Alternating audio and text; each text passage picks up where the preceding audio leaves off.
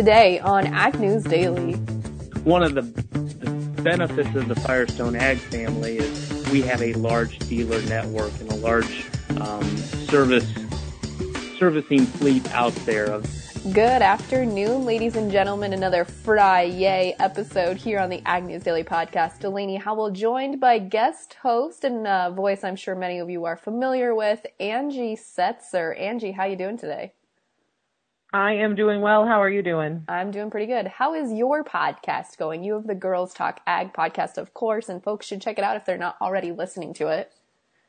Yes, it is going well. Last week we discussed the Green New Deal. So that was it's always fun to talk about something. One of the things that we like most about our podcast is we call it, almost like coffee with the girls, or some folks on Twitter will say it's like having a beer with us at the bar, which is probably more accurate than the coffee. But so we get to sit down, and one of the fun parts is tackling a subject that we may not otherwise really spend much time on. Like obviously the Green New Deal, you look at it, you try to figure out what it is, but to do a podcast on it, you have to be able to explain it to someone else too. So It's been interesting to really get to learn a lot of that stuff. We've spent time, looking over GMOs and food labeling and talking about how to reach the consumer and just a lot of those types of subjects. And then obviously too, on the side, we like to sprinkle in a little of what it's like to be a hot mess mom in ag, where,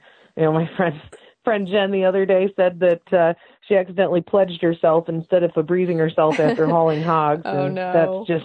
That is our way of life. So it's a lot of fun. We have a great time, and appreciate all our listeners tuning in for sure. Absolutely. And actually, speaking on the Green New Deal, there was a little bit of news that came out today and earlier this week. We're seeing kind of the Green New Deal teed up to be debated in the Senate after they return from recess this week. Yeah. It looks like they're definitely going to put some feet to the fire on that side. And it's not surprising. There's some conversation about, the veterans in the Senate aren't necessarily supportive, I guess you could say, of some of the points in the legislation. And at the same time, there has been some conversation about whether or not they're really enjoying all of the attention the rookie senator is bringing, to herself and to the party as a whole. And so there's been some question that I've seen anyway, kind of like, oh, well, let's sink or swim. You want to put this out there. You want to say how great it is. Let's see what it looks like. Let's put her up for a vote. And so it'll be interesting. Definitely from what I've seen on it, it's a lot of superfluous, wording, like stuff that obviously folks can't argue with in some ways. And we talked about it on the podcast, where it starts to talk about, helping everyone, like just going through this whole entire verbiage that, obviously everyone's gonna be like, yeah, that sounds great. But at the same time, it's nearly impossible for any piece of legislation to make actually happen. So it's concerning in the sense that, just the same way that carbon credits and those types of things, anytime you try to legislate human behavior, and obviously there's certain realm, and that's, like I said, we talked about it a lot on the podcast too.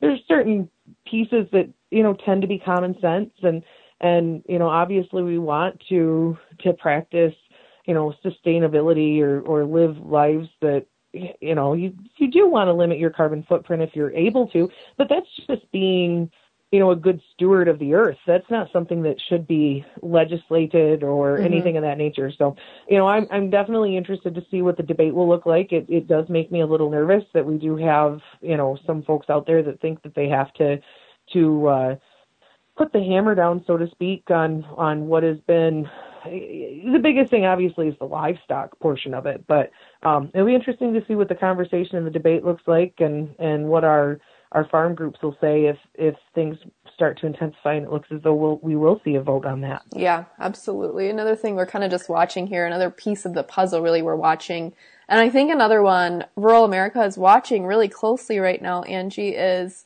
of course, what's going on with China, and I want to get to that in a second, but also what's going on with the EU trade. President Trump kind of raised the stakes between the U.S. and the EU. threatening to, quote, tariff a lot of their products coming in, and also warned that, quote, if they don't talk to us, we're going to do something that's going to be pretty severe economically. We've already seen tariffs on European steel and aluminum. We're now seeing lawmakers kind of warning that Congress would not approve of a trade pact if it doesn't include agriculture. And on Thursday, 114 House members signed a letter to U.S. Trade Representative Robert Lighthizer, urging him to insist that agriculture be included in these trade talks. So we see, again, Congress trying to make these decisions or get their hand in the pie, so to speak. Mm-hmm. Yeah. Yeah, I mean, it's interesting to see that. You bring it up, and I'll be completely honest, I had not paid much attention to those headlines, though I should have. But I did have an interesting conversation yesterday with a soybean exporter that I work with, because in the Michigan market structure, a lot of times at harvest especially, we tend to load boats out of the Toledo port and send them overseas. Some of the bigger customers, obviously, being Europe this past fall. They were the ones that really kind of kept the support underneath the market structure, that Mother Nature, not allowing for bean harvest to happen. And, it took 2 months, 3 months. But the conversation yesterday, we were talking about new crop bean bids and what we were looking at, because we're looking at a new crusher coming online here in the state. But the question is, do they come online before or after harvest is started and finished? And, so obviously we have to start evaluating what the market structure looks like for new crop and where we should be from a bid standpoint and things of that nature. And I was talking to him yesterday about it, and he said the biggest concern they have right now is, China is obviously not in the market. They don't tend to show their hand very soon. And with everything being up in the air on the Chinese trade talks, they're not even looking for offers at this point. And so we're relying really heavily upon that European market. And right now, same story. Like, they're not even talking about making purchases at this point. They said that the bid that they would buy, put on the boat in Toledo is 85 under or something of that nature. And right now the bid, posted by this exporter is 50 under. So even if they were to try to commit to something, from a trade standpoint with a member of the EU over there, they'd be locking in a loss without even factoring in cost of loading or anything like that. So it's really skewed the market structure, and I think you'll continue to see that set up as well, with some of this uncertainty, and that is kind of concerning. We are seeing, and I think that might have been why we saw some positive moves, in wheat, other than the fact that eventually you just run out of sellers. Yeah. But we did see Lighthizer talk about Japan too. So, right. I mean, we really have this huge amount, and I say it during my marketing meetings a lot of times, global competition. So I was always under the assumption that global production competition in agriculture stemmed, almost entirely from the higher prices we saw from about 2007 to 2013, that it encouraged more production, things of that nature, which is true to a certain extent. But now we are starting to see these traditional U.S. companies discovering that their margins are better in these other countries, obviously, because they're introducing new technology and they're building infrastructure and, things of that nature. And so obviously if they're looking to really be working in these foreign countries and getting used to this increase in margin, outside of the U.S., this global competition isn't going anywhere. And that puts all of that, more importance upon, what we're seeing happen with these trade discussions. So it's definitely something that we'll want to be watching with the EU and Japan. And, China gets all of the attention, but we still don't have the USMCA confirmed by Congress yet either. So I think this was interesting to me in the headlines today. I know poultry isn't something that we trade necessarily on the commodity markets, but we see China lifting its ban on U.S. chicken right now. We saw confirmation from U.S. export sales that they're increasing their pork production or their pork imports from the United States. They also increased cotton imports from the United States, but we saw them import about 23,800 metric tons of China, and now we're seeing them lift this ban on U.S. chicken. To me, it appears that African swine fever is finally becoming a story. I mean, for so long we were watching it, we were factoring it into the markets, but we didn't really see them follow through and purchase pork. And we don't have a trade deal in place, and yet they are buying U.S. pork, and now they're lifting their ban on U.S. chicken. Angie, is that what that indicates to you as well, that maybe we are finally seeing African swine fever become worse than what the Chinese maybe originally led on us to believe? Yeah, I definitely think so. I think part of it was they were able to, I mean, because African swine fever does not affect a human when consuming it.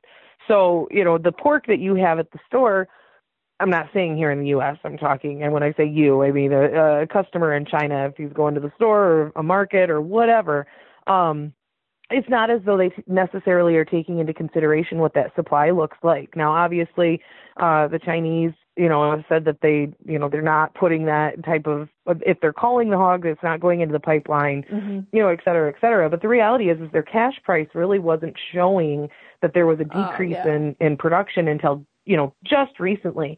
There was a big push. There were a lot of folks that were saying that there was this huge push of supply. I mean, it was actually one of those things in December where people were scratching their heads trying to figure out, okay, ASF's been here for 3 months now, or 4 since August, and they're still saying that there's plentiful supply. The cash price is cheap. The movement is more than enough to satisfy demand.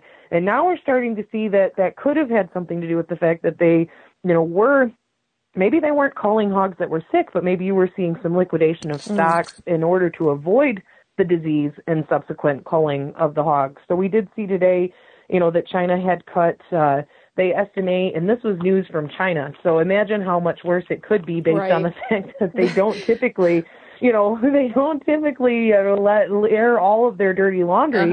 Official information was that the hog herd itself was down 16.6% from last February, with the sow herd down 19.1%. That's a decrease of 5% on both sides there from January. So you saw a significant reduction, just from January 31st through the end of February, but an amazing reduction. So if you look at 433 million head of hogs, which is what the Chinese are estimated to have, and you take 16.6% of that, away, you just reduce the hog herd by about 72 million head. Right. So obviously, the hog herd itself is something that's concerning. What the biggest concern is the sow depletion. I'm a little surprised by that. So they said that they're down 19%. 19.1% is what the official data was. Is it on the sow herd? Is it because they're just not keeping sows as long? Are they culling sows? I mean, all the reports that we've heard from African swine fever have said they've culled herds by 1.5 million heads. So how are they figuring out this 19% number?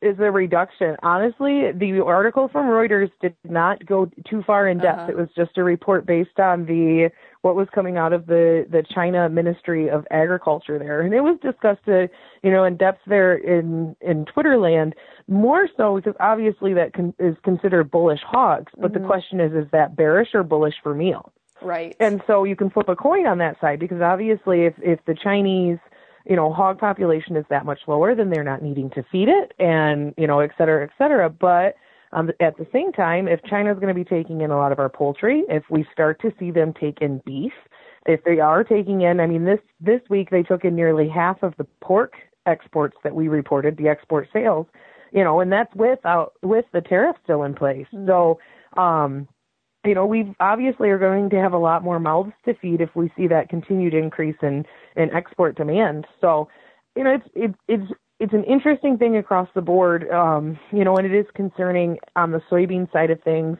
but it is very interesting on the pork side of things, because we've seen record production and lukewarm demand, and that's really what's been slamming this market down over the last several years, and now we're seeing a significant turnaround and what we had anticipated to have happen, with this disease that is spreading like wildfire. Yeah, and we're finally seeing the hog markets react. And I want to get to the markets here in just a minute, but I thought the last piece of news we probably needed to touch on was all the flooding that's going on. We've seen parts of Missouri, the Missouri River, increased flooding warnings on Thursday night. The Army Corps of Engineers getting involved now. and recommending folks, stay off certain roadways. We've seen dams and watersheds being affected by this. Missouri, Nebraska, Iowa. I think the Dakotas are feeling a little bit of that heat as well. Angie, are you feeling any of that effect from flooding in Michigan yet?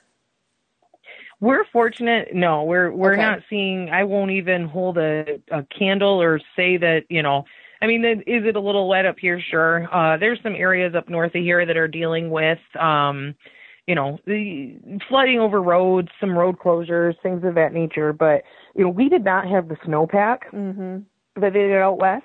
And we didn't get hit with the storm system near as bad as what they did out west either. Okay. So we, yesterday, I don't have my rain gauge out yet, obviously, because we're still in that thaw and freeze sort of cycle. But, I wouldn't say we got, maybe a half an inch, maybe a bit more than that, because I'm a bad estimator. And it would come in downpours, but it wasn't a long-lasting sort of rain. So we're very fortunate here. I would say we're nowhere near, not even close compared to out west, but, seeing some of those pictures that are coming out of Nebraska and Iowa and the Dakotas and, everywhere, it just absolutely, breaks your heart. And if you look at yesterday, there was something posted. It was really interesting. It actually showed, what we were looking at when it came to moisture here. And so we had January 1 through March 14th, basically, you're looking at the wettest first quarter, from across the Illinois River to the Missouri River, throughout much of Iowa, parts of Illinois, almost all of Wisconsin. Wisconsin's one of those places we barely ever talk about, and they were losing buildings, nearly daily because of the snowpack being so heavy. Minnesota was experiencing the same thing. And what's most concerning to me is that a lot of those areas to the north haven't necessarily seen, that snow melt as much as what some of the areas to the south have. And so, even with the drier forecast here over most of the northern Corn Belt for the next, week to 10 days, if we see some warm up in temperatures, which I think is expected, you're going to continue to have that excessive amount of moisture running into the tributaries and the rivers. And so it's very, very concerning that it's only just begun in some spots. Yeah, absolutely. Well, we saw some excitement in the commodity markets for today. Folks, of course, our markets are sponsored by our partners over at the Zaner Group. You can get a hold of them at 312-277-0050. Angie, a lot of strength on the board today. Starting out in the May corn contract, we saw it up 3 cents at 3.73 1/4. The December up 2 cents at 3.96 even. What's going on in the soybean pits today? We saw the March contract up 10 3/4 cents, the November up 9 3/4 cents. Little positivity, but why? A lot of positivity, and if you figure it out, let me know. I'm not going to complain, though. It's a lot easier to have a head scratcher when the market's green than like it's been on wheat for the last 3 weeks here. So I think there's still some positive ideas. It's like we talked about there with the ASF and the increase in potential demand for, U.S. protein elsewhere. We saw crush come in, a little bit lower than anticipated, but the market, the traders were expecting an absolute record crush number, and it still came in at a pretty lofty level, about 1 million bushel higher than what we had seen last February. So it's still a pretty strong number. And I think there's some optimistic ideas coming out of these Chinese trade talks as well. There was a headline this morning that said that Trump and President Xi will be meeting sometime in April. So yesterday it was April or later, and now it's sometime in April. So, I think after a while, Charlie Brown and Lucy with the football, you'd think you'd stop trading on those. But at the same time, we have seen a range-bound trade really shape up in soybeans here. If you're paying attention, if you're keeping score at home, the front month, which now the May is the front month, obviously, has really liked to trade between about 8.93 and about 9.25 or so. So we did see the board kind of bottom out in that lower 890, range there on the May, and has bounced back a little bit.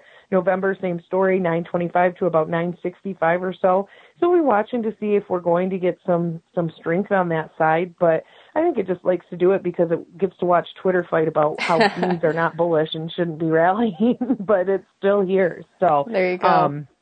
We'll take it, I guess. Yeah, absolutely. We'll also take the rebounds we've been having in the wheat market. The May contract today closed up 9.5 cents at 4.62 and a quarter. The July up 8.5 at 4.68 and a quarter. Hopping over into the livestock pits, a lot of strength across the board, especially in the lean hog markets. They had an exciting day today. April live cattle contract up $1.70 at 129.10. The June up $1.57.5 at 121.92.5. The feeder cattle pits, the March contract up 22.5 cents on the day at 141.32.5. The April up $2.27 at 146.92.5. And the lean hog markets, April contract put on $3 on the board at 68.80. The May up $3 at 77.90. Now, Angie, for today's interview, we're still a little ways out from planting, but I think it's that time when producers are starting to be cognizant of getting machinery ready, getting equipment ready, and also getting tires ready. So we're chatting with Brad Harris from Firestone Ag to chat about making sure tires are ready to go here before spring planting season rolls around. Well, chatting with Brad Harris today, who is the manager of Firestone's field engineering team, the agricultural field engineering team. Brad, that's quite the title. Tell us what that title means. Well, thanks for having me on today, Delaney. What I do for Firestone Ag is I lead the team that's in charge of a lot of the technical questions that the end users may have, the farmers, John Deere's and the Cases of the world. So we work with people that have product questions. We work with our technical team in Akron, Ohio that designs the tires, and we place new tires into the market that they want to get some idea if a new construction is going to work or new compounds will work. So we'll place those with customers, and then we go and we report on that. So every 6 to 9 months, we'll go out and inspect those tires and report back to the team what's going on. And we also support our sales force. So our regional sales managers will go visit a dealer, and a dealer may have a question, and we have to go and help that dealer out if they've got specific questions. So there's 4 of us in the North American area that take care of all this stuff. So our plates get pretty darn full in certain times of the year trying to manage all that. Absolutely. And not only that, but you also actively farm. Is that right, Brad? And that's correct. I live and still practice farming in the hometown where I'm a 4th generation farmer. So a couple great grandfathers ago stopped in this area and continue to farm the main farm. And my father and I, we currently run just shy of 800 acres together. That's a lot on your plate to have such an important role in Firestone's company and also continue to be actively farming. How do you bring that background of farming into the business with you at Firestone, of creating or implementing products that work for farmers?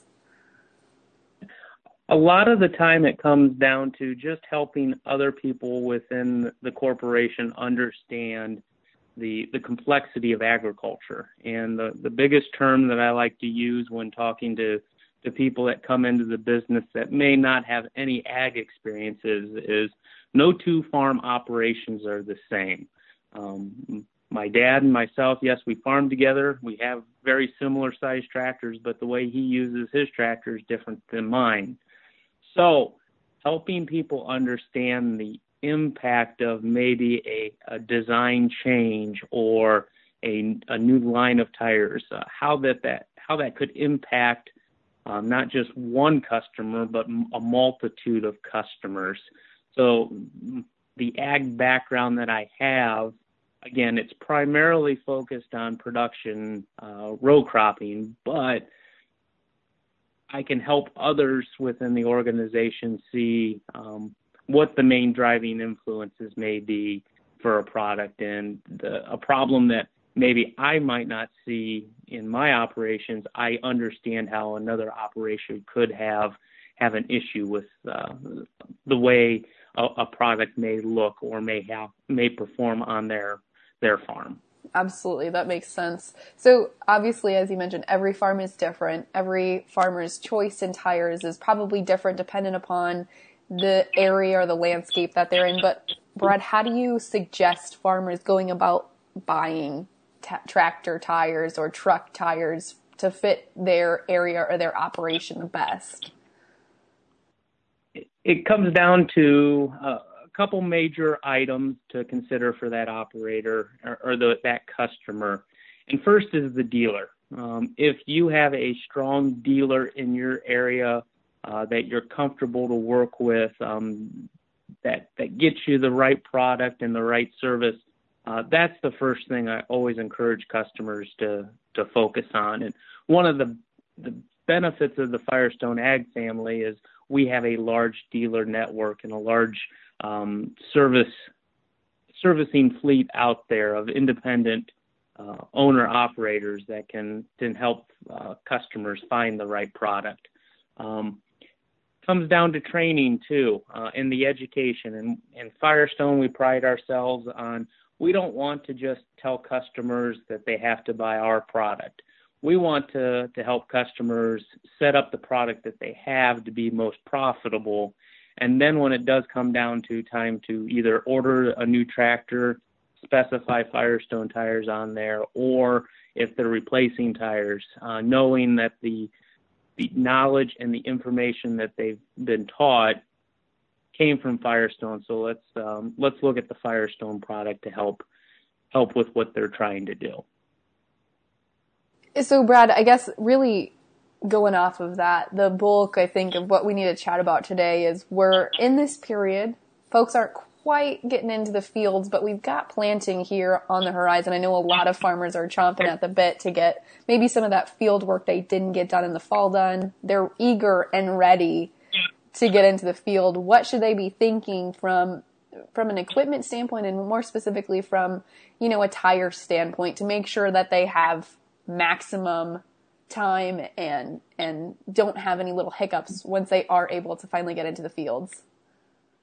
Right. And as we have our equipment into the shops, it's the perfect time to do a quick 10 to 15 minute inspection on the tires on each one of our equipment that we're going out into the fields. We kind of did a little study last year to look at what an hour of downtime cost a farmer in terms of yield loss. And based on average yield, based on some delayed planting yield loss data that Pioneer Hybrids had out there, we calculated for every hour you're sitting, there's a potential of losing $615. Wow.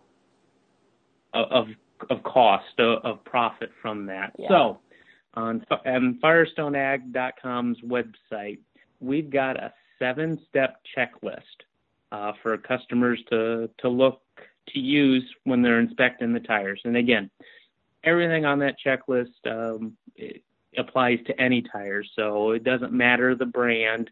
Those items on that checklist are things to look for.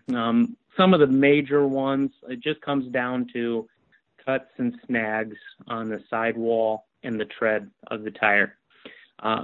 Tires today take a lot of abuse from stubble. We just grow healthy crops now, and that stubble attacks the product. As long as we're not seeing some of the cords or the fabrics inside the tire, we can have a tire that looks a little on the chewed up side, but it's still going to perform in the field. It's not going to look pretty, but it'll perform. It's when we start seeing some of the fabric pieces inside of that tire being exposed from stubble. That's the time to start making plans to purchase new tires to replace those worn or damaged product so that we don't have some of those downtime in the field. So it's just a nice, quick, easy step. There's also a video on the website if there's any questions on what are they saying in this step, the 7 check step list item. There's a nice little video there, kind of walks everyone through it. Brad, I want to go back to I guess knowing when it's time to maybe look at replacing tires. You mentioned the thread and the treads there. Is there a length of time on average when producers should be thinking, okay, I've had this tire for X number of years or growing seasons. Maybe it's time for this year I look at purchasing new tires? Unfortunately, when we come back to each farm being slightly different in the amount of hours that they put on equipment, I don't recommend a time frame when tires need to be changed. I always encourage customers to look at the amount of bar height that is left on that particular product. So if a tire is worn and it maybe only has about 20% of the bar height left, that's about the time that I encourage customers to start really planning on purchasing new traction tires for their tractors.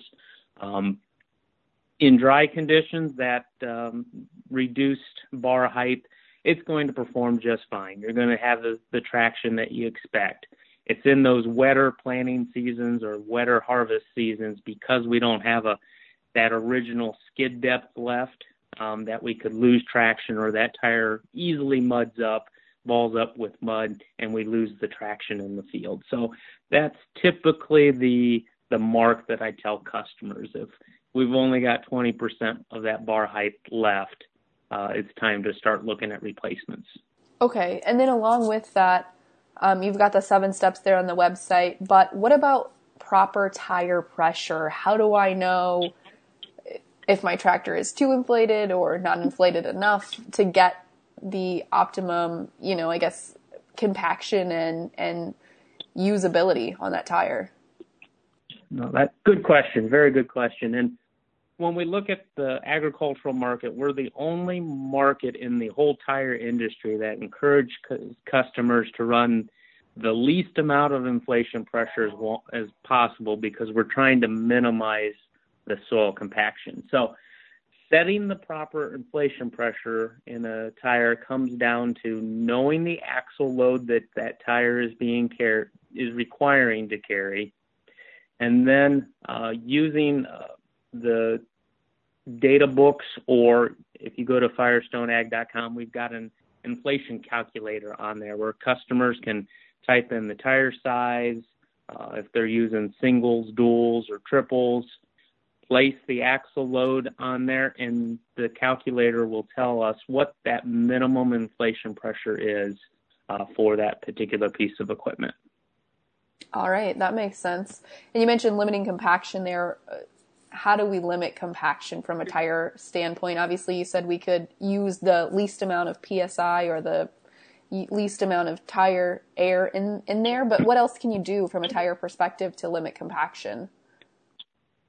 From the tire side of things, what we always want to try to do is have the biggest tire on that piece of equipment that allows us to do the job function correctly, fit in within our operation. What we found is the inflation pressure inside of the tires is roughly the soil compaction that we're putting into the ground. So if we have a tire that has about 15 PSI in it to do the operation, it's putting about 15 pounds of pressure into the ground. If we've got 70 PSI in a tire, it's putting over 70 PSI of pressure into that ground. So that's why we've always encouraged customers to run the least amount of inflation pressure. From an agronomic standpoint, fibrous roots like weeds and grass, they can grow through contact pressures that are in that 15 to 20 PSI range. When we get above that, that's when we start doing that compaction layer that the crops can't easily grow through. So we just need to play with the tire sizes and make sure that we've got a big enough tire on that piece of equipment, or enough tires on that piece of equipment to minimize the pressure that we need to carry the load and minimizing that soil compaction. Absolutely. Brad, you mentioned quite a bit of resources today. I want to remind folks, how can they find not only the 7-step tire track, but also just information about Firestone and Firestone products in general? The quickest and easiest, of course, is going to firestoneag.com.